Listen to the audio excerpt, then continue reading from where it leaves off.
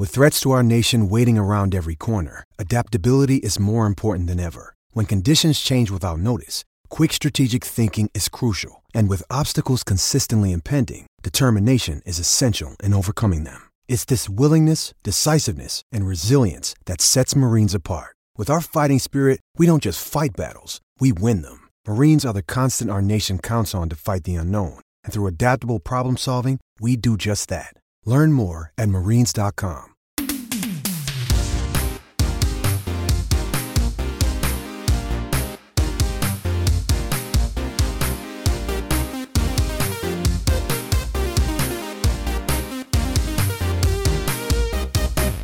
Sup nerds, it's basketball. Welcome to Horse, a basketball podcast about everything except for the wins and losses. My name is Mike Schubert, and I am joined as always by my trusted co-host, the wondering why everyone was so mean to him to Tony Kukoc, Eric. How's it going? Listen, I came from a war-torn country, and Michael Jordan and Scottie Pippen were so mean.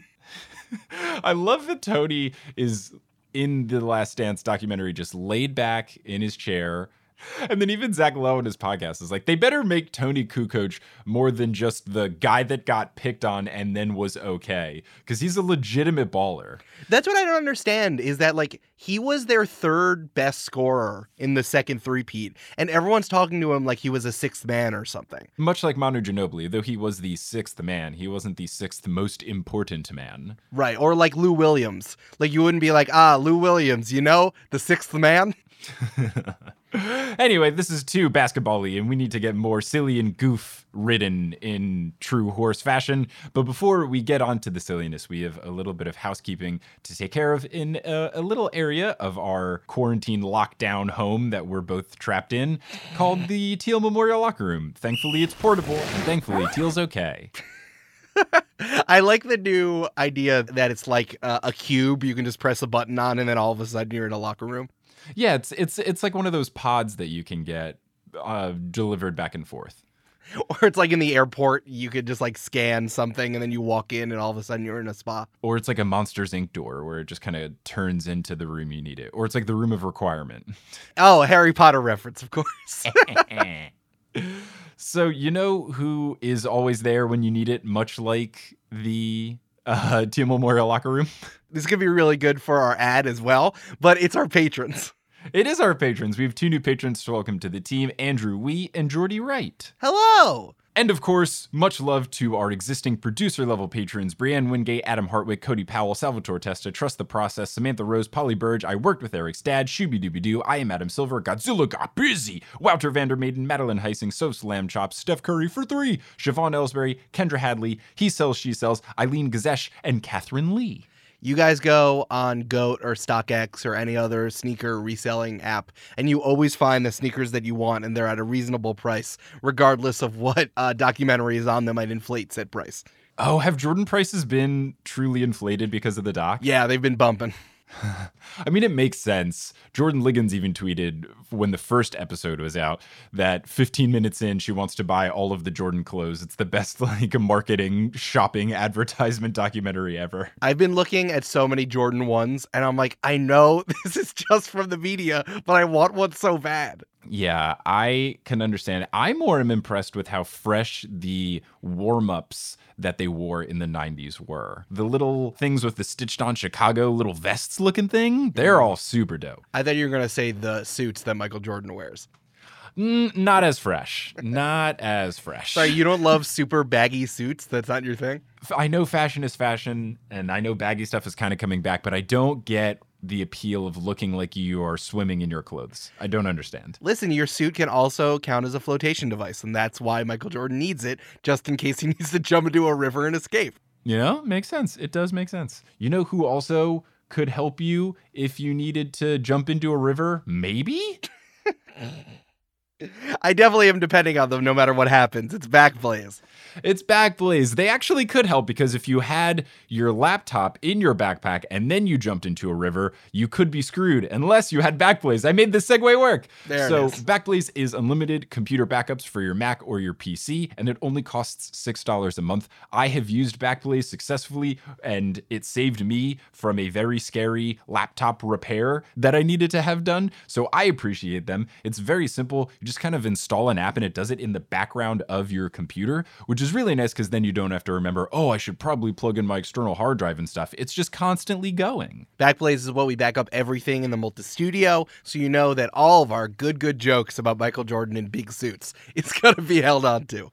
And if you ever need to get your backed up data, you can either do a digital download or they'll send you a physical copy. They can send you a hard drive to plug into your computer to fully restore it. And we and Multitude are not the only people that have done it. A lot of people have done it. There's over 50 billion files backed up on their servers, which totals to over 1 billion gigabytes of data, which is a whole heck of a lot, let me tell ya.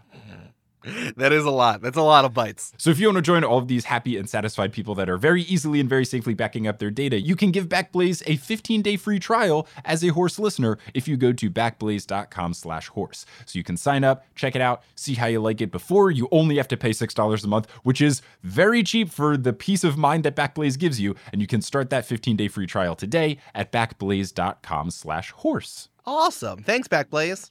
Thanks. So, Eric, we are mostly completed in the Teal Memorial Locker Room, except that we need to explain why this episode is special. Ooh. Well, Passover's over, so this episode is different from all other episodes, but not because of that particular Jewish holiday. This one is special because it's a live show extravaganza. We have 2 live shows from La La Land, the City of Angels, Los Angeles, to show you that we've been holding on to since wintertime, and we want to share with you now. What was great is that when we originally had these recordings, we said, oh, this will be perfect for if there's ever a time when we're incredibly busy or if we're on tour or something. And now it's the opposite where, basketball hasn't happened in a very long time. Let's post those live shows. Oh, hey, I'm so glad that we have this just in case something catastrophic happens. I said, not knowing what would happen next. So we have clips from 2 separate live shows, the first of which is from the opener for Potterless Live in Los Angeles, where we did a 3-on-3 with me discussing the 3 best Los Angeles Clipper moments, and Eric getting very specific because he had to talk about the Lakers, so the only way he could make that palatable for himself was to discuss the 3 roles for former Laker Rick Fox that he was too handsome and thoughtful for. Listen, you put me in a box. No one puts me in a corner where I have to talk about the Lakers. No one does it. So that's the first live show you'll hear. And then the second one is from our appearance at Podstar Weekend, where a bunch of basketball podcasts did a live show in LA. And our segment was another 3-on-3, but we both discussed NBA stories involving airplanes. Since we were the only people that had to fly to the event, we thought it would be fun. Just a small note on that one. There was not really a microphone in the audience, so people were laughing and we were doing a good job.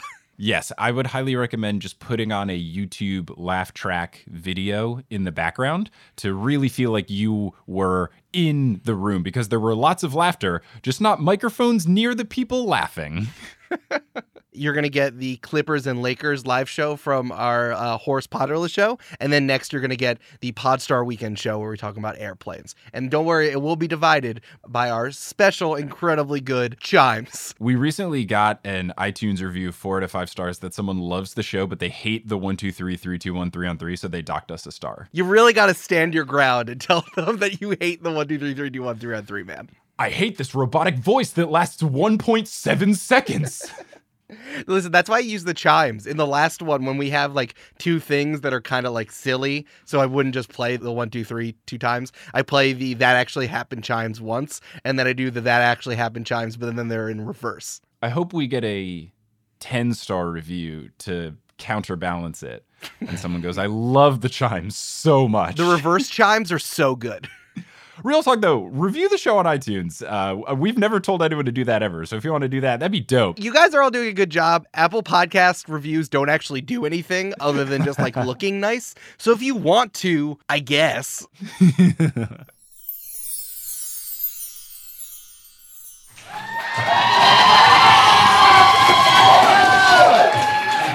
I need to not do that. Yes, like I know where. Sup, nerds?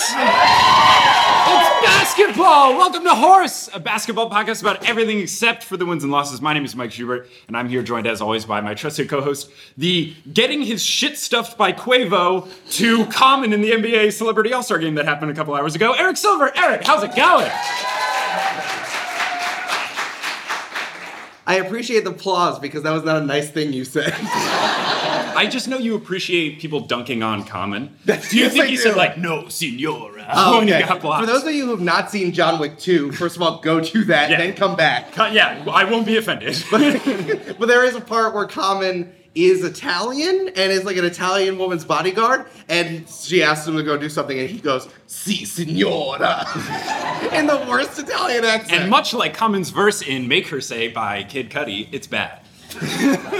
Great reference. I'll never forget him for ruining that song. I can't forgive him for a lot of things. Well, as you can tell, we're a basketball podcast. So by being here in Los Angeles, we were going to do a very special Los Angeles-based edition of 3 on 3, which is our favorite fun little segment where we go head to head. It's true. Oh wait, Mike, I have breaking news. You told me. Breaking news. Uh-huh. The Celebrity All-Star Game happened today. Yes. And Guy Fieri was a coach. Yes, he was. He was an assistant coach. He was an assistant coach. Stephen A. Smith, I believe. Which is just as good. Stephen A. Smith, who those of you who don't know, he's like a Muppet who's always screaming. That's actually pretty much just like a constantly like my. That's not even the best part, Mike. I did want to tell you 2 things that happened in the All-Star Game while you were preparing. Well, while you were talking to Mike Schubert from Potterless and coordinating. He's backstage. They're different people. So the first thing I want to tell you about your new favorite NBA player, Darius Miles. I love Darius Miles. For those of you who don't listen to Horse, for the Christmas season, I got Mike a cameo video of Darius Miles, who is a retired NBA player, and he said, "Hey Mike, this is Darius Miles. I got a real sneaking suspicion that the Knicks are going to do better soon." And then they fired their bad coach and hired a good coach, so Darius Miles is correct. It's true, it's correct. So it turns out Darius Miles also played in the Celebrity All-Star Game, and they mic'd him up. So here's some quotes from Darius Miles. This is like a 3-on-3 junior. Okay, cool. Like 3-on-3. Yes. All right, so the first quote that they had, when they asked him how he felt out there, he said, "Fat as hell!" You love to hear it. At another time, I guess he was just mic'd up and he was playing, and he's like, "Oof, I'm tired as hell." And finally, when Darius Miles blocked a shot, he said, "Eat that shit up." Again, this is live on ESPN. But Mike, I do also want to run by the rules of the Celebrity All-Star Game. Oh, they did funky rules for that one too? There are some funky rules. Now, I did not watch because I was talking to you and I was here. Right. But here are just some rules that happened. Before the game, they have something called a tissue pull. Okay. I don't know what that means. Can you tell me what a tissue pull might be? They pull it in, and apparently the winner of the tissue pull got possession to start the game. I would hope that it would be a race between 2 people with a box of Kleenex each, and then you have to pull all of them. I would assume the kids are doing it these days on TikTok. Quavo on one side, Chance the Rapper on the other side. I love my wife. Yeah. The second one, there was a Ruffles branded cornhole. Yes. So in the middle, they just started playing cornhole, and the winner got 4 points, and the opponent lost 4 points. I love it. Like every game, give it to me. An 8-point swing just because you didn't go to a state college. Yes, love it. I need it. In the second quarter, they played something called Windy City. Mm-hmm. I also don't know what that means. They are in Chicago. It is beer pong, but every time they throw it, someone is by the side of the table and they go... Honestly... Welcome to the Windy City. This isn't about the wind, it's about the politics. Population B. And apparently the winner got possession at a 5-4 power play for 1:30. Which is not a thing that happens in basketball. No, but I like it. Finally, in the third quarter, there was arcade basketball. And they like Papa-Shot? Yeah, like Papa-Shot. The winner gets possession and an NBA legend for a third quarter.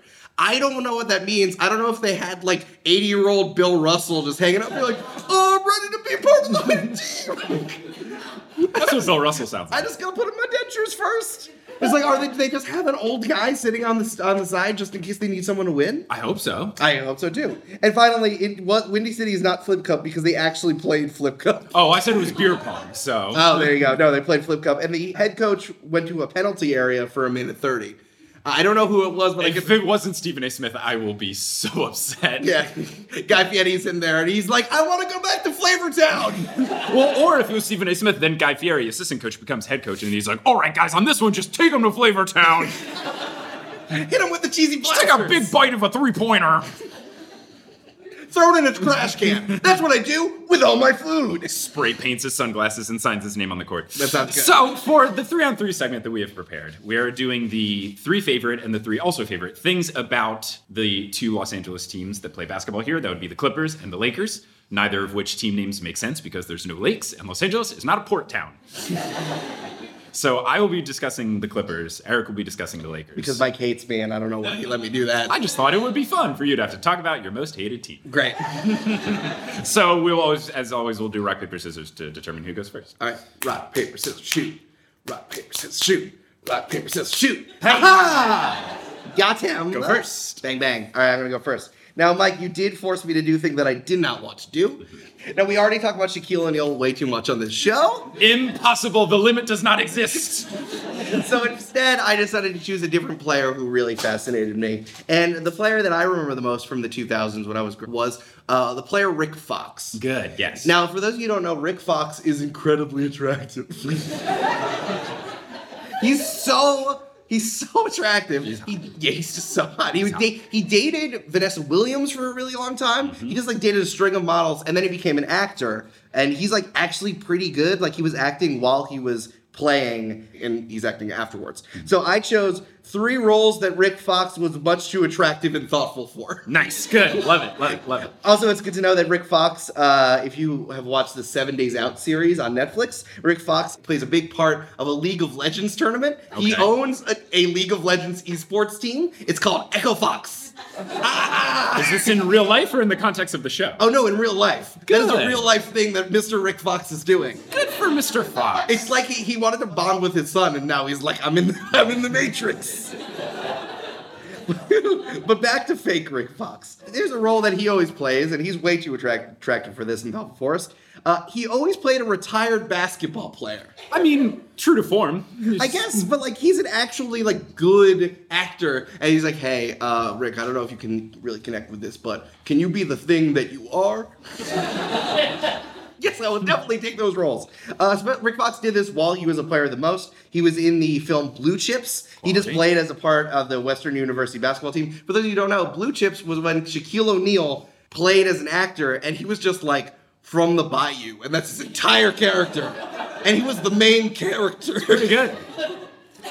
In 96, he played the role of Terry Hastings in the film Eddie, where he was a slumping basketball player who receives help from a fan. Eddie was played by Whoopi Goldberg. Yes. Eddie is a quality film where Whoopi Goldberg coaches the New York Knickerbockers. It's very good. His biggest role was in 1997, though, where he played Jackson Vahey on the HBO prison drama Oz. So even he's in prison, but he's still a basketball player.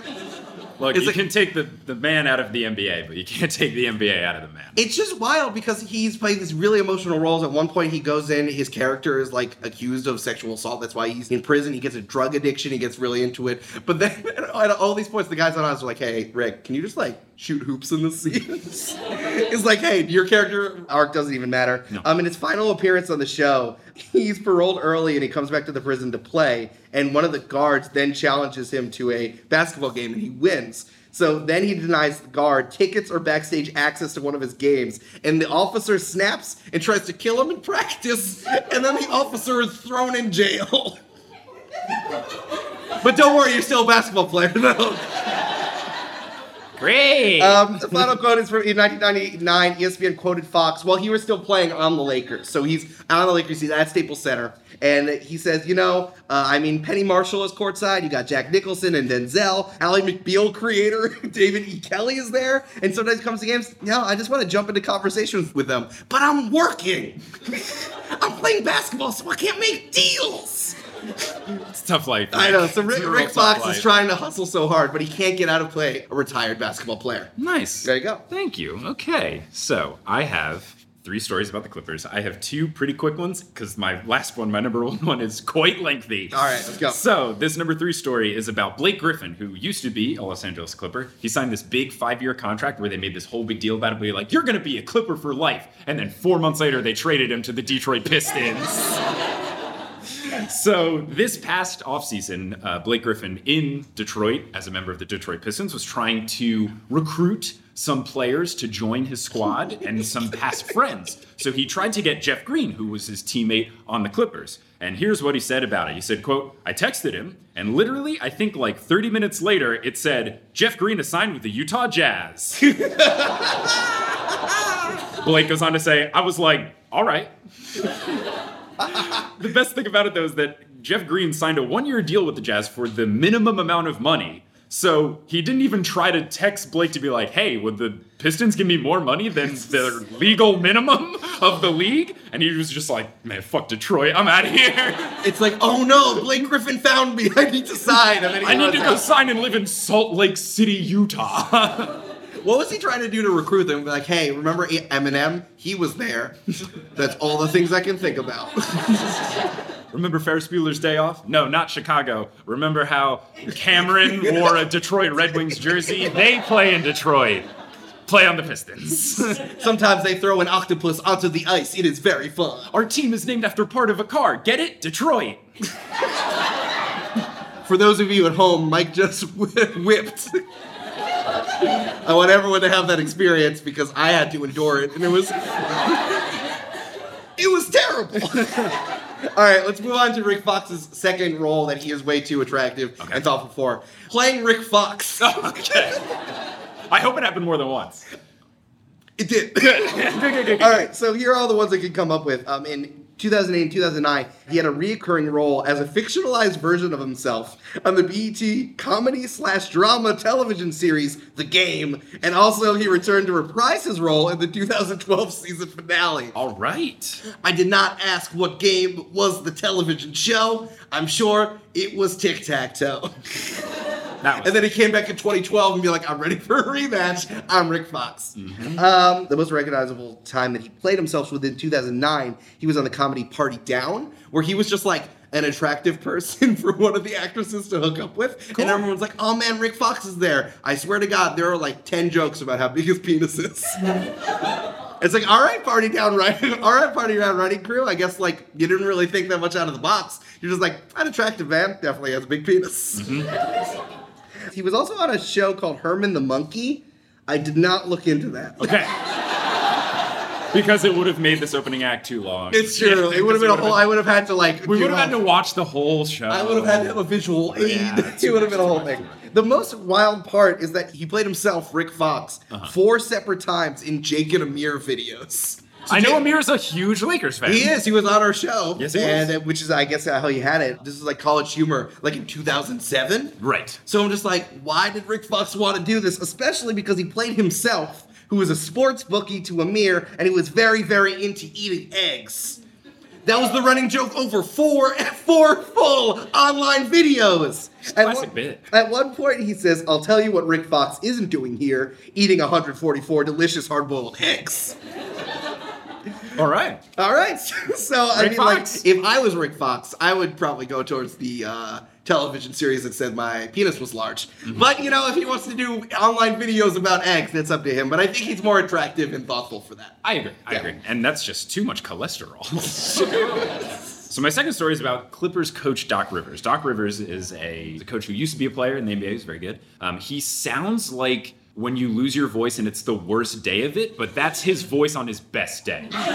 Like, just listen to anything of Doc Rivers talking to. He's like, yeah, the guys are out there just playing, and, you know, Harden's put up a lot of points, but we're doing our best. Like, that's how it always sounds. He sounds like the guy in a blues song who's always having bad things happening to him. Mm-hmm. He's that guy. Like, he met Robert Johnson at the crossroads and the devil took his voice. Yeah, so just always sounds like it's gone. But this is a story from a couple years back when the Clippers were playing the Warriors in the playoffs. Doc says, quote, shout out to the San Francisco person at the corner today. This is at the end of one of his news conferences. He said, I was walking down the street. It's a true story. I like that he clarifies that. Wait. You were walking? What? The LA media is just like, oh, wait, let me write this down. I was walking down the street. It's a true story. I reached in my pocket to grab my phone, and unbeknownst to me, I dropped about $2,000 on the floor on the street. Kept walking, didn't know. The guy tapped me on the back and said, that's your money. Doc went on to say that he would have given the guy free tickets to the game, but he just gave him his money and went away. But, couple questions. Why are you carrying $2,000 on you, Doc Rivers? Sorry, can I just check with our fact checkers in the back? Hey, Schneider, is $2,000 a lot of money? All right. All right, here we go. Why are you carrying $2,000 with you in the year 2018? The year of our Lord, 2018. Also, if you're carrying $2,000, how do you not notice that you drop it? Because unless he had $1,000 bills, that's a lot of paper that's in there. Like, that's a lot if it's made up of 100s. So I don't know how you carry that much money, drop that much money without knowing. And also, the other guy, shout out to him for not just, like, taking it and be like, here's the $1,800 you dropped, Doc Rivers. I'm gonna see you later. I have two separate jokes. One, Doc Rivers went to the crossroads, met with Robert Johnson, met the devil, and the devil said, you can have $1,000 bills. Okay. That's what he got in exchange. Right. Here's the other joke. I want to know about the other guy who didn't take the money. And he's like, wow, I was walking down the street. True story. And Doc Rivers was there, and just like money was pouring out of him like a fountain. And then the angel on my shoulder was like, you should give that money back. And the devil on the shoulder was like, no, I stole his voice. And that... See, all right, I'm just going to go.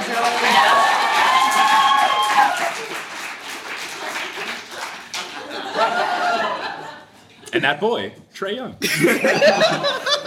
And that boy grew up to be Bill Gates. Oh, shit.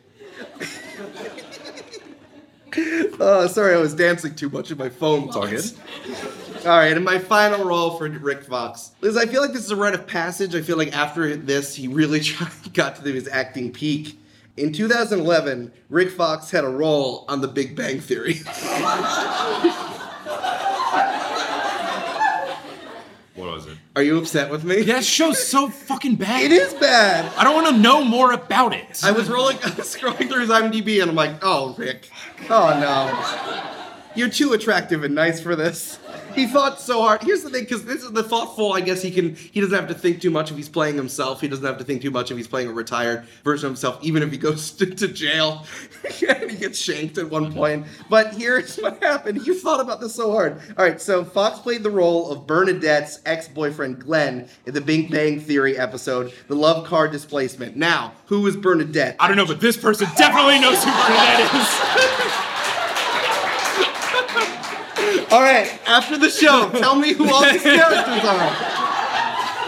I literally was looking through and I'm like, who the fuck is Howard? I don't care.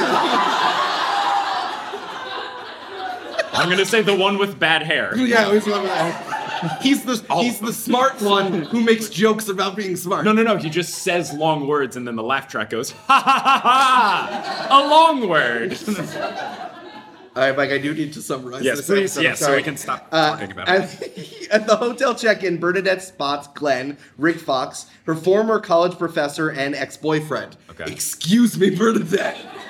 Well, that's fine. Howard feels intimidated by Glenn, who is tall and attractive. Yes. That was in the Wikipedia page. Good. I did not write that. Yep. Howard, insecure, obviously. Obviously, it's Rick Fox. Complains that he is useless and can't make any kind of sexual impact in her life. Jesus Christ. Bernadette tries to coax him into feeling better, but Howard makes a comment implying that Glenn is too hot for Bernadette. After realizing how bad his comment sounds, he tries to recover by saying that Bernadette is too hot for a guy like Glenn, but this only makes things worse, and Bernadette decides to stay with Amy and Penny in their room. I do not know who Amy and Penny are. Penny is Kaylee Quo. Here's how the end of the episode ends, because I just kind of skipped forward and I'm like, oh no. Mm-hmm. The episode ends with a police car in pursuit of Leonard. As bothered by Penny going home with Glenn, he is speeding. Okay. The police just show up. Now, here's the thoughtful part. In an article about his appearance, TV Guide quoted Fox as saying about his role, "It's on Glenn's head now. How am I losing to this guy? He's smarter than me." I love that they turned the threatening X on its ear. At the end of the day, I have more insecurity about my intellect, and I'm constantly fighting to be accepted intellectually and be seen for more than my looks and my size. I want to appear intelligent and prove my intelligence. That's why I'm battling with him. Why did Rick Fox become a surfer halfway through that quote? You started off normal voice, and then you were like, I'm just trying to catch the wave of the show. He said intelligence so many times, and I'm like, oh, intelligence, bro. But it's just like, you thought too much about this Big Bang Theory. You know who didn't think about this? The writers, the other actors, the directors, the audience, the network. But Rick Fox is like, yeah, I really got to get into Glenn's head. Like, why is Bazinga?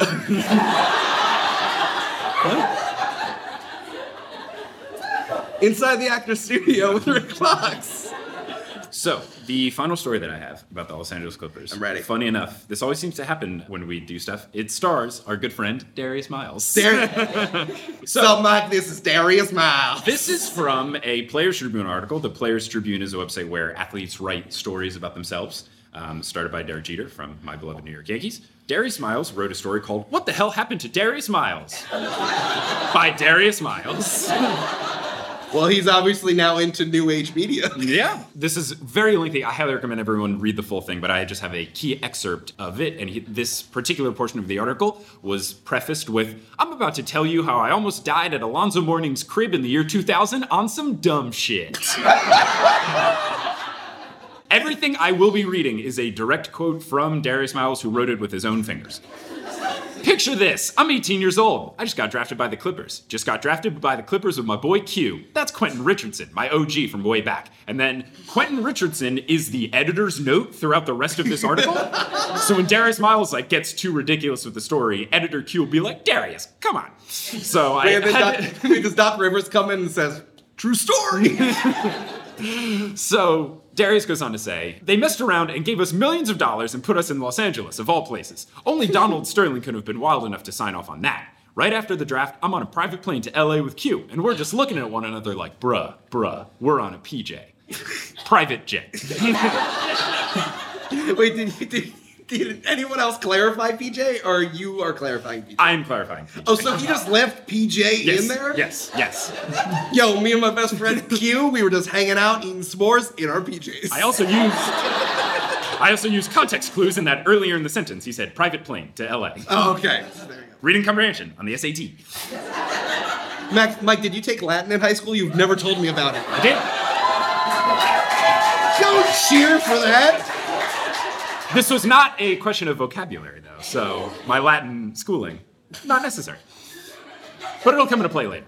So, he talks about how they were in LA when they were really excited, but they were 18 years old, so they couldn't go to bars and stuff. So he goes on to say, we were mostly playing PlayStation and doing dumb stuff. Then about a month later, we finally got our moment. Alonzo Mourning invites us down to Miami for Zoe's Summer Groove. Now, Alonzo Mourning was a really solid player for the Miami Heat, and this Zoe's Summer Groove was a week-long thing where during the day, pro NBA players would put on camps for kids, and then at night they just party at Alonzo Mourning's house for a whole week. I will say, Zoe's Summer Groove is also the playlist that I put together every June. It has a lot of Lizzo on it. Because Zoe. Yeah, you got it. So, Darius goes on to say, first day, we're doing some basketball camps for the kids, and I go to bed that night feeling a little bit sick. Achy, you know? Then I wake up the next morning, and I'm dying. I got these spots all over me. So I go to see Zoe's doctor, and at first, he didn't even know what it was. Then he goes, you ever had the chicken pox? And I'm like, chicken pox? And he's like, son, you got adult chicken pox. And I'm like, adult chicken pox? That was in italics. Can you believe this? I come down with adult fucking chicken pox at Zoe's Summer Groove. I mean, honestly, and then 4 dots. What? Why did the doctor need to tell him adult chicken pox? Would it not have gotten across if he just said chicken pox? He's like, specifying. no, this has big wings. Being specific, baby. So he goes on, he says, man, Q was running around South Beach with these boys, and I'm sitting in the tub taking oatmeal baths and shit. And the worst part is that he'd come back to check on me, and I'd be laid up in bed with a big-ass ice pack on my forehead, and he'd come running into the room like a little kid. He was having the time of his life. So he said he called his mom, he was very upset about it, but then he goes on saying, but a couple days later, I got better. I was back on my feet again, so it was cool. We got to hang out at Zoe's house, and Zoe's the man. Zoe's the best guy on earth. Zoe being Zoe, he's like, you guys should go out on wave runners. And I'm like, wave runners? And Zoe's like, wave runners, you know, jet skis. There's something even better about this, the fact that Alonzo Mourning's 7 feet tall. So a giant is coming down and be like, do you guys want to hang out on some jet skis? And I'm like, no, my magic beans are fine. Thank you, Alonzo. Darius goes on to say, now what you gotta know is there were all these boats docked in the marina, but one of them was real low in the water, like a speedboat or something. You could barely see it. There was this little red flag sticking out of the water, and before we went out, I remember Zoe saying something about the little red flag. Watch out for that little red flag, and such and such. But now we're out in the water. That's what we in the biz call a foreshadowing. But now we're out in the water, and the sun is shining, and we're flying around. Bro, the last thing I saw was that little red flag. Then I was in the air. I hit the edge of that boat with the jet ski, and I flipped. I'm talking flip that bitch. Now I'm upside down, flying through the air, and I can see newspapers flashing in my mind like NBA rookie dives in a damn jet ski accident in South Beach. So I'm like, nah, I did not survive 18 years of my life in East St. Louis to drown in Alonzo Mourning's damn marina. We're not going out like that. So I do a little tuck and roll or whatever, and I hit the water. Ploosh. Ploosh is what he wrote. Can you spell that? Ploosh. Ploosh. Thank you. Ploosh, go under. Now, you might not know this about me, but I can really swim. I'm like the Black Michael Phelps.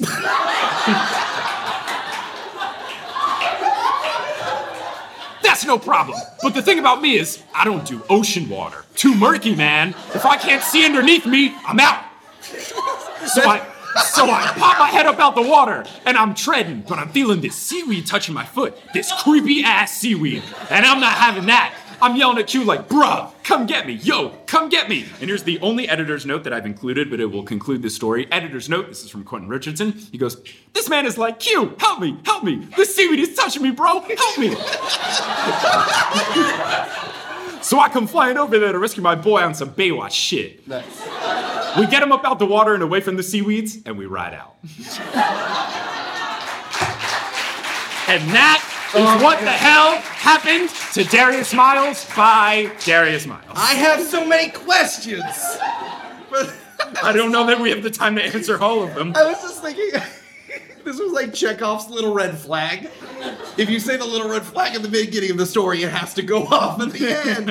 Why was he so worried about the seaweed? Like, was it gonna pull him under? Look, seaweed's it's very discerning. It's very, like, it's just seaweed, but at the same time, you want nothing more than seaweed to not be on you. It's just so bad. But, like, not enough that he's getting pulled in, especially No, but after it is an uncomfortable sensation. But especially after he's dealt with the trauma with flying through the air and also seeing his death in front of his eyes. But on the flip side, you just went through that, and now you still have to deal with seaweed? Like, you've just escaped death. Could I at least not have seaweed all over me? I think the real enemy here is embarrassment in front of your friends. Yeah. Look, you don't want to look dumb in front of your friends. You don't have to walk back to Alonzo Mourning's house and be like, hey, I might have destroyed your jet ski. And he'll be like, jet ski? Wave runner. Wave runner? Yes. And he'll be like, that's okay. I'll just go into the clouds and get some more, because I'm a giant. Mm-hmm. And that's what happened. So that's what we have for this very special LA-based edition of 3 on 3. Give it up for Aaron Sub, everybody, for taking your next squad coming to the stage, Eastern Conference All-Stars, Horse! Make some noise for him. Have it up for him. You gotta work through that. Yeah, that curtain's a little spicy. Keep it going for him. There he is.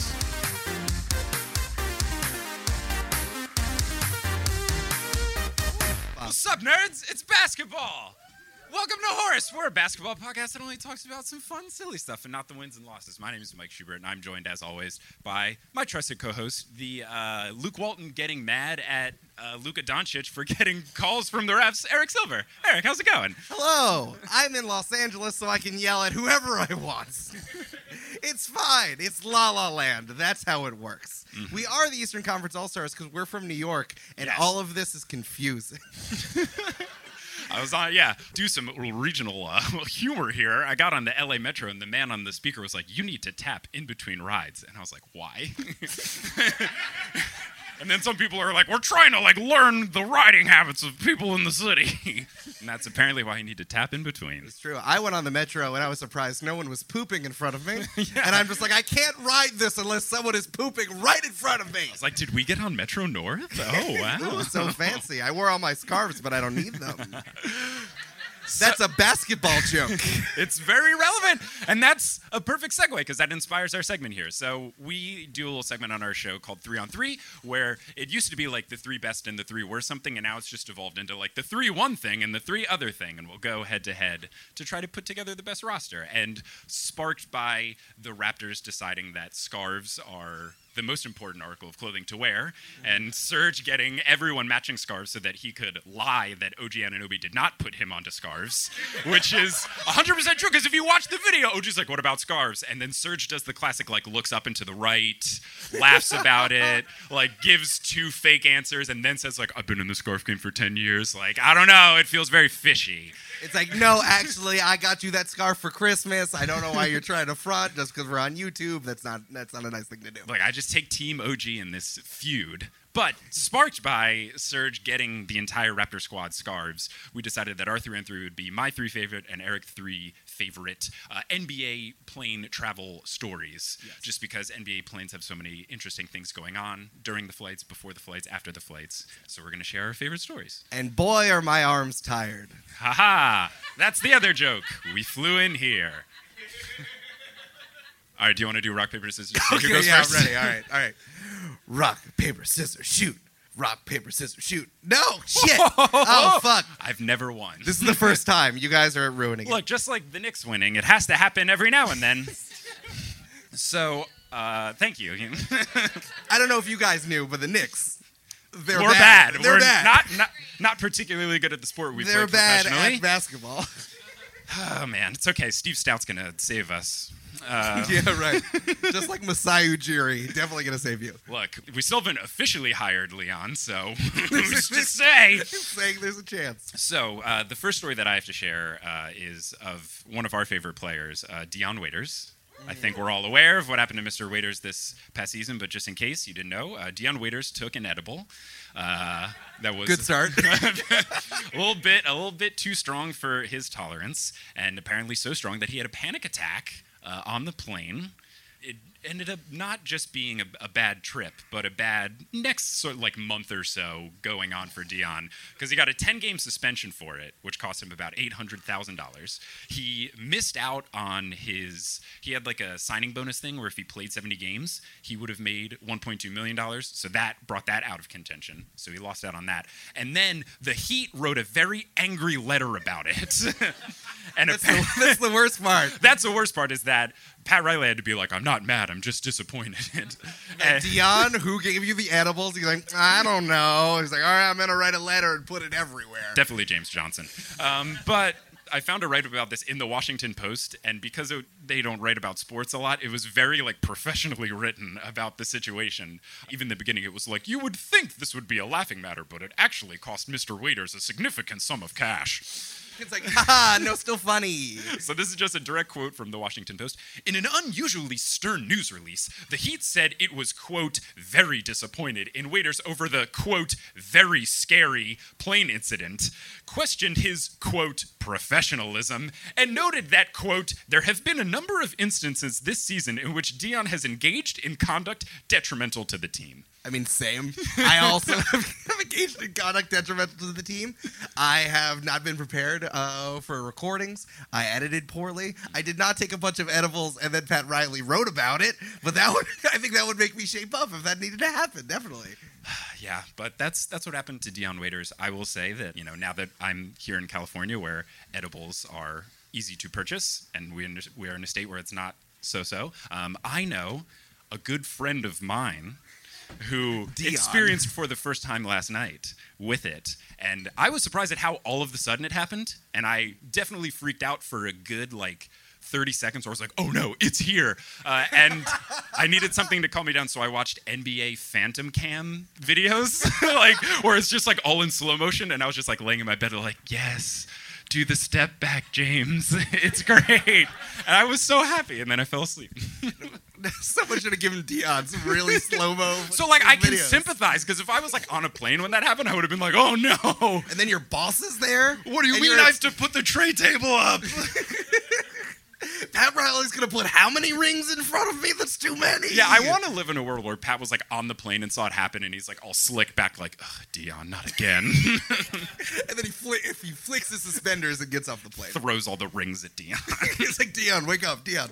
I'm gonna do my first one. That's very please. good. Mine does not involve any drugs, but it does involve Tim Duncan, who seems like he's on Klonopin at all times. All right. All right, so this is what happened when Tim Duncan almost went to the Magic. Okay. Now, Tim Duncan just came off of his first championship in 2000, and he was looking around to see if he was going to play on a different team. Obviously, we know now he stayed on the Spurs forever and played Magic, the Gathering, whenever he wanted. Would have been perfect if he was on the Magic, though. Yeah, that would have been great. But the reason why is that Doc Rivers had a really strong stance against having wives and girlfriends on the plane. So Tim Duncan is at dinner with Doc Rivers. Tracy McGrady was going to be one of his teammates, and Grant Hill, and they're all just chatting it up, and Tim Duncan's like, I really like this meal. I'm really enjoying it. You're all going to be my best friends forever. I love you so much. This wine is delicious. It's the best Cabernet Sauvignon I've ever had. This is so nice. I hope I get to live in Florida. Oh, my God. And I'm feeling so many emotions right now. Has anyone gone to the bathroom? The soap smells nice. Lavender, maybe. I don't know. So then he asked Doc Rivers if he can bring his wife on the plane just so that she can come with him whenever they have away games. And Doc took a hard line and said, no, you cannot do that. And I don't understand why Tim Duncan, the nicest, kindest, most placid person in the entire world, like he's going to get rowdy on the plane.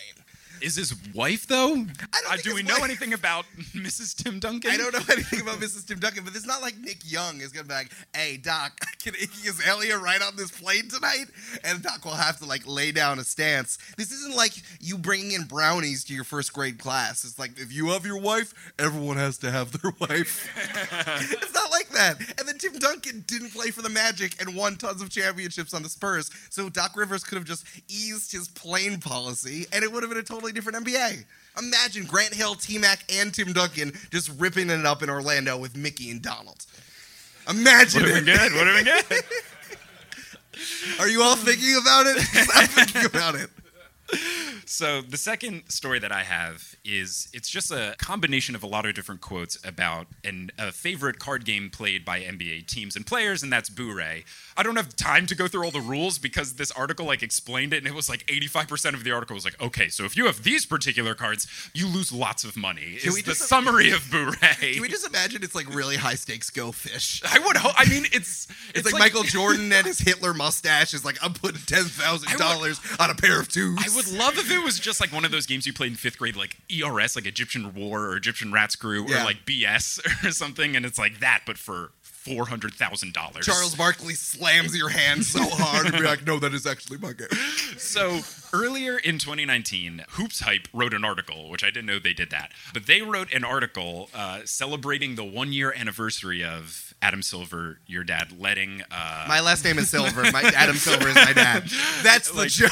Your dad letting there be betting on NBA games. So they wrote this whole big thing, and it was like, NBA players bet with each other all the time. Here are some stories, but all of the quotes are players wanting to be off the record, talking about other players off the record. So all of these quotes are just like, a player said about a player that this happened. So I just pulled all the best quotes from that. The first, it says, guys bring a ton of money on the plane, an NBA player said. There would be seriously $300,000 on the plane. It's wild.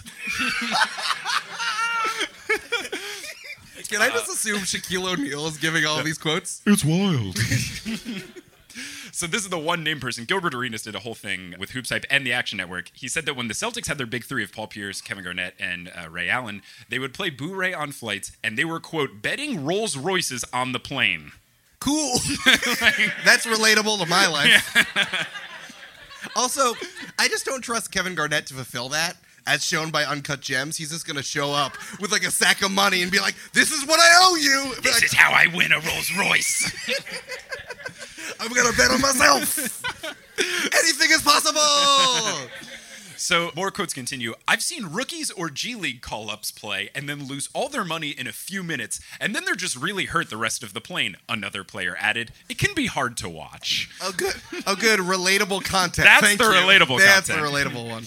It usually is just the veterans playing, and the rookies will just watch, one player said. A lot of times, the games will start before the plane is even taken off. That's when the rookies are still getting food for everyone. Which is like the ultimate like middle school. Oh, you guys already started? I'll get in on the next hand, I guess.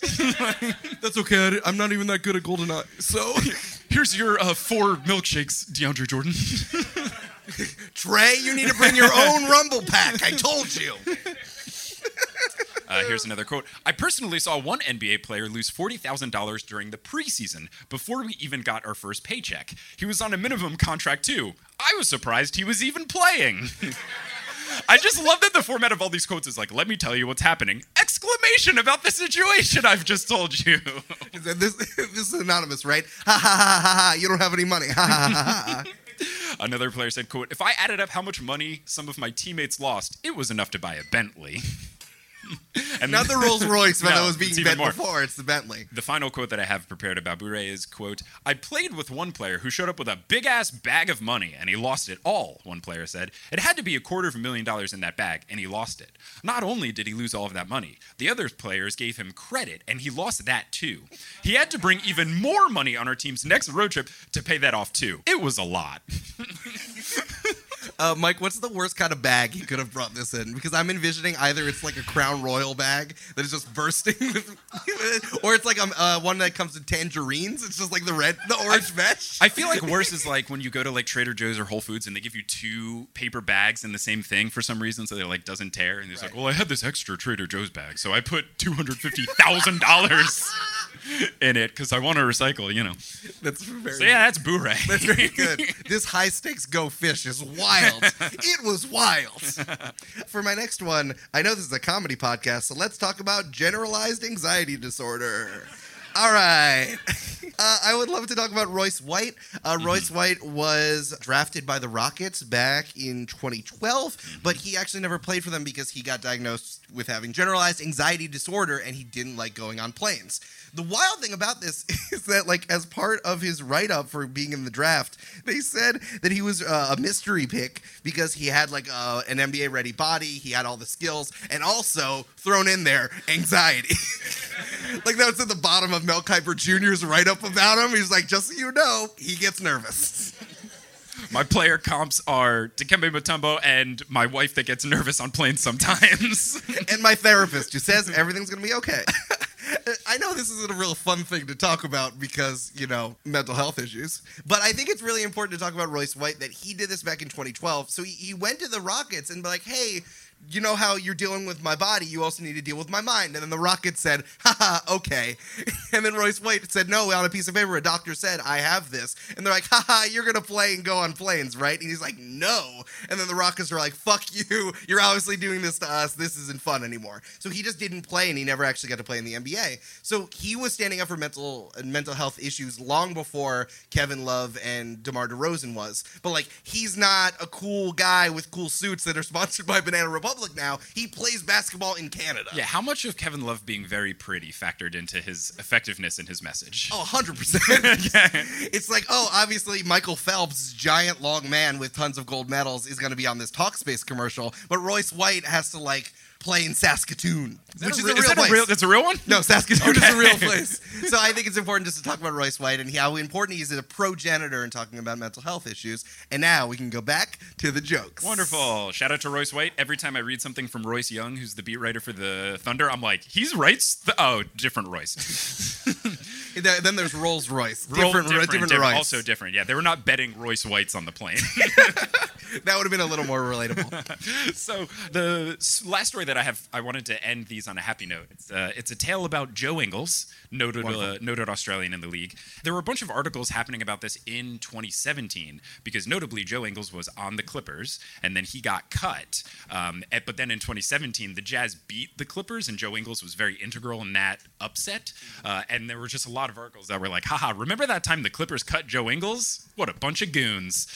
So they interviewed He's not a real person. He's just a guy whose last name is Ingalls. So we can talk about him and say Jingles if we combine his first and last name. So he had a couple of interviews about this situation and described how he was cut. It was in tragic fashion. So it was late October of 2014. He finished the last preseason game with the Clippers, and he was going to be visited in Los Angeles by his wife, Renee, who lived in Australia still. She took a flight from Australia to LA to see him play, and the quote that he said was, quote, I was on the team when she took off, and then she got to the airport, and I wasn't.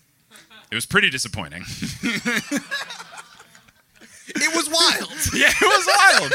But it's okay, because then right after, he got picked up by the Jazz pretty soon after, and then he was on the Low Post recently, and he was detailing this, and he said that he had to Google where Salt Lake City was, because he was like, I was in the airport, and I knew I had to go somewhere, but I didn't know in what direction my plane was flying. It's okay. And then everyone in Salt Lake City said, we had to Google where you're from, Australia.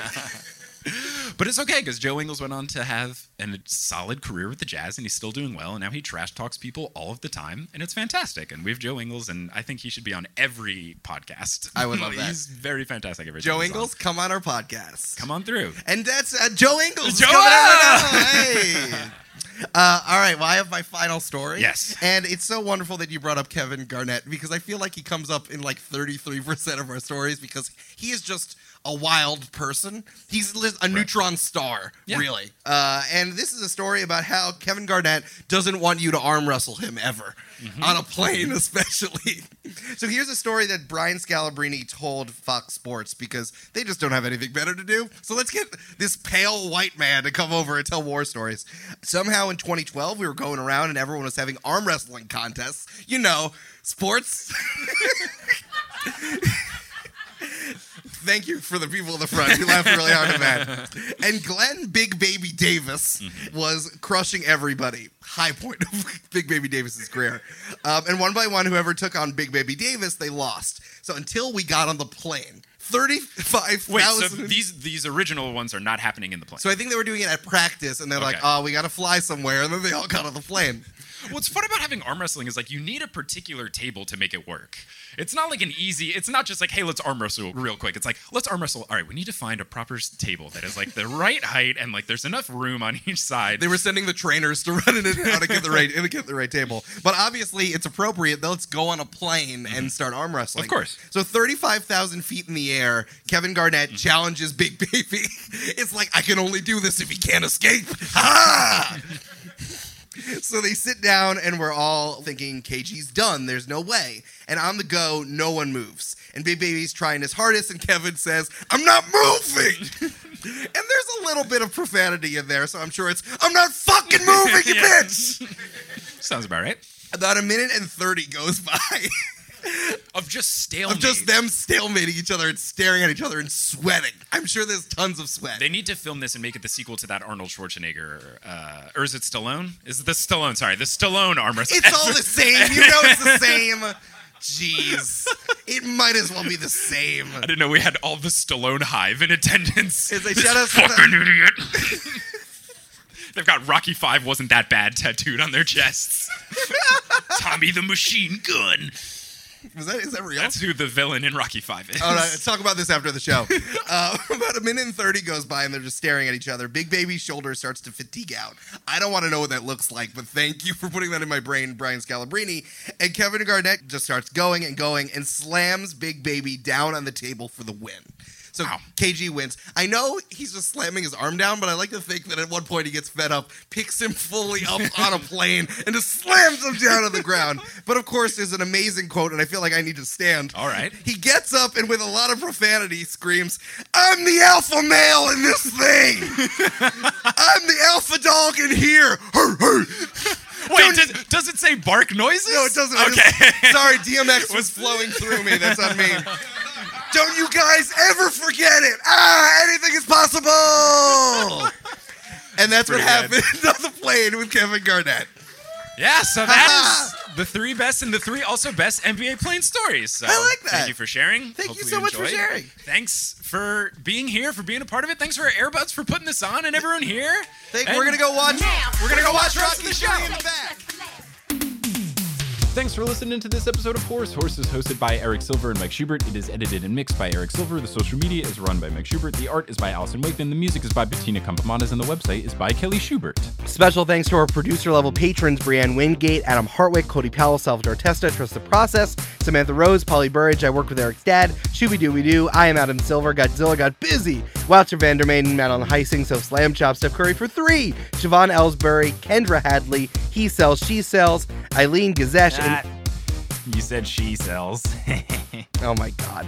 Eileen Gazesh and Catherine Lee. You can find us on the internet at Horse Hoops on Instagram and Facebook and Horse_Hoops on Twitter because, as I say every single episode, it's because... Horse Hoops is run by Jerry Krause and Michael Jordan had it eliminated. Oh, good. I thought it was for cards, but I'm glad it's Bulls drama instead.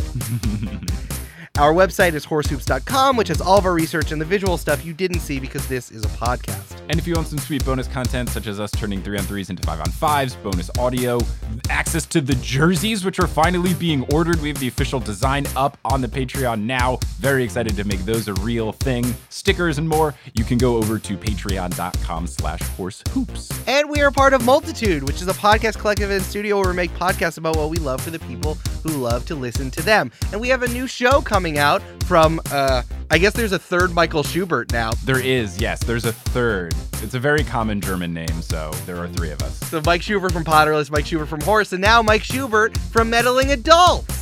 Yeah, just a real stand-up guy over there making this new show, Meddling Adults, where he hosts and has guests compete going head-to-head to try to solve children's mysteries from the likes of Encyclopedia Brown, Scooby-Doo, Nancy Drew, etc. Eric Silver, who you might know from Horse and also from Join the Party, he is one of the guests in the first couple of episodes, so that's very fun. But yeah, as you listen to this, the show might be live, the trailer is for sure live, and the podcast episode 1 drops on May 13th. I am excited. I'm also nervous. I hope people listen to it. So you can go check that out. Just search Meddling Adults on Spotify or wherever you get your podcasts. And you can follow the show on Twitter and Instagram at Meddling Adults. As the Eric Silver who is not on Meddling Adults, I can say it was really good. Good, I'm glad. So as we round out every episode, we're going to put our hands in the middle and say something on the count of 3. I feel like we should just do a bird call since Sue Bird made it into episode 6 of The Last Dance. So I feel like we just give out a good bird coo on the count of 3. I'm fine with that. I'll add Birdman in underneath so he can be a part of it. Wonderful, wonderful. So 1, 2, 3. I was so upset, and I put this on the Instagram, because the way I was watching it was on my laptop, and Sue Bird showed up as one of the things, and they intersected a dynamic ad right after she said hi, and I thought that I wasn't going to get any Sue Bird content, but then thankfully after the 2 commercials ran, the rest of her clip was played. I hate it when Sue Bird is on a freemium model. It's just not the way I want to get my Sue Bird. Look, I'll pay extra to get uninterrupted Sue Bird, but don't give me ads in between my Sue Bird content. Why do I have to buy diamonds in order to exchange it for Sue Bird? That doesn't make any sense. I just want to pay full price for the Sue Bird downloadable content.